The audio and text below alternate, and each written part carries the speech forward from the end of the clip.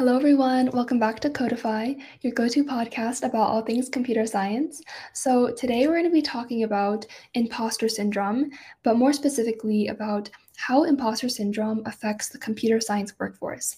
So, it's been said that people in the tech space tend to experience imposter syndrome more frequently because the pace of change and innovation is really quick. Like, if we think about the amount of different things that have been done in technology over the past 5, 10, 20 years, it's really hard to keep up with.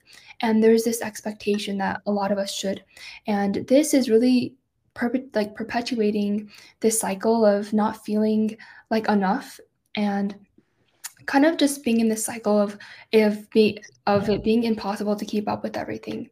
And imposter syndrome really exists in every single field that we can see today, but it's most prevalent among women and other underrepresented groups in computer science. So if we look at all the jobs in the world, women hold less than a third, and specifically in math and computer science, it stands at around 28%, and for engineering and architecture, it drops down to 16%. And then more on a global scale, it's very unstable when it comes from country to country.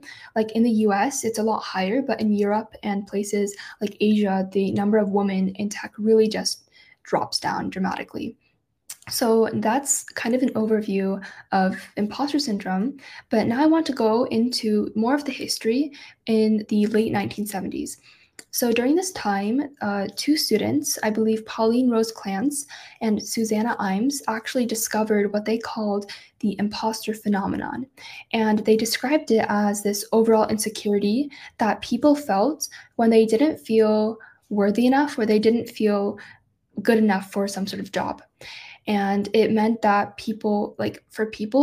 it meant that they weren't smart enough or that they hadn't worked hard enough for their job and they lacked the credentials and skills to enjoy the success that they had reaped.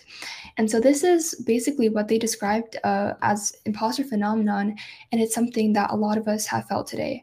I was actually reading up in an article a few days ago, and it mentioned that 57% of everyone in the computer science workforce, but more specifically in college students, college freshmen, experience imposter syndrome on a pretty big scale. So that's a general overview of imposter syndrome. So, what are the main advantages and disadvantages of imposter syndrome in tech?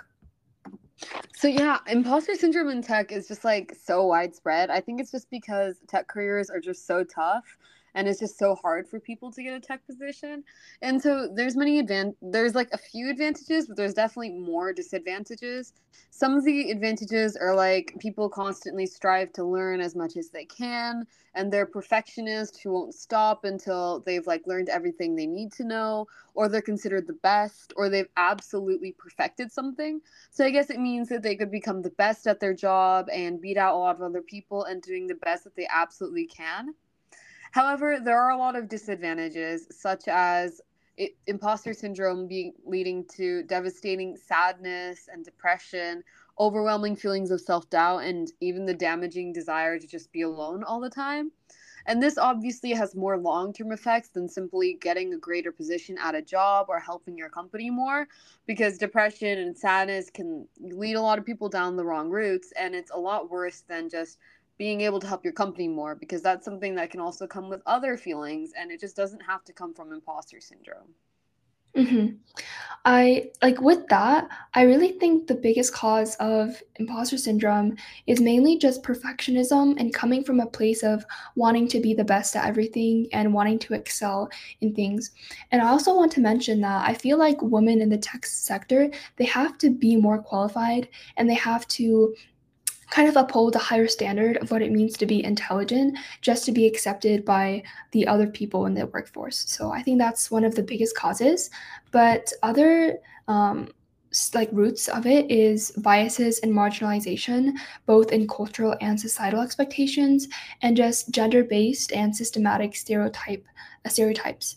And also with the competition thing, in like for if we look at like John Hopkins, for example, or Carnegie Mellon, they have some of the most competitive computer science programs in the world, and it's because computer science is such a competitive field that is growing so quickly and so many people are fighting for positions within the field, it's leading to a lot of people to just get really overwhelmed and just by the pure amount of information that they have to learn and the high expectations that they face. So I think those are probably the biggest causes of what causes this syndrome.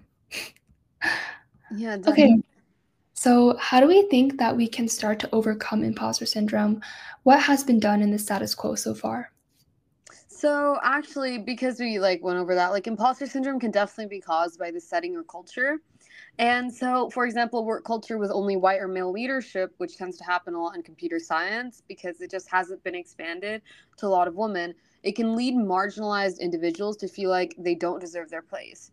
So, what's happening now is more and more companies, in order to avoid that, are hiring and promoting people with more underrepresented identities. So, like, for example, people who are not just white or males and who actually have the same credentials just haven't been given a chance. And so that's really helped imposter syndrome because people can see other people who are doing the exact same as them and belong there. So they feel like they're not imposters because there's also other people there. There's also they can be more training leadership in critical race theory and gendered racism and even creating spaces for underrepresented individuals.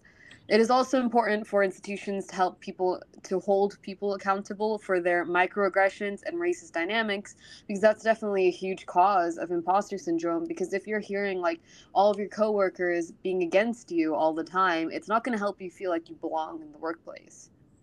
Mhm.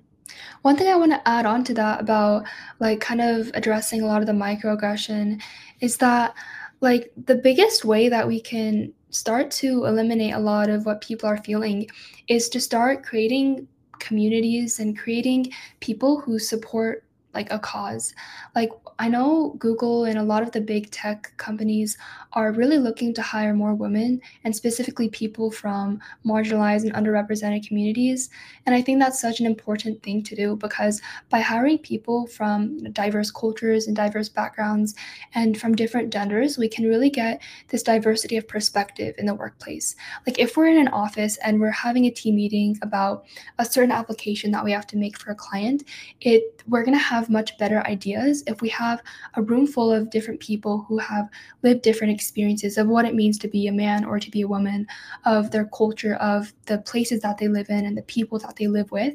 And I think all of these experiences can really come together to form really amazing team like spaces that can really foster innovation and creativity and collaboration, which I think are the three characteristics of any good company and of any good like underlying like framework of technology. So I definitely think that imposter syndrome is such a real thing that a lot of people experience. And it's something that not a lot of people are talking about because it feels really silly, but it's definitely something that is important and something that we need to start addressing. So, Yeah, I definitely agree. mhm. Okay, anything else? I think that's good. Okay, thank you everyone for listening to today's episode. I know it was a bit short, but I really wanted to come on here and just talk about it because it's something I'm sure we've all experienced. So if you had any questions or concerns, feel free to DM us on our Instagram at codify_podcast, and we'll see you guys for our next episode. Bye.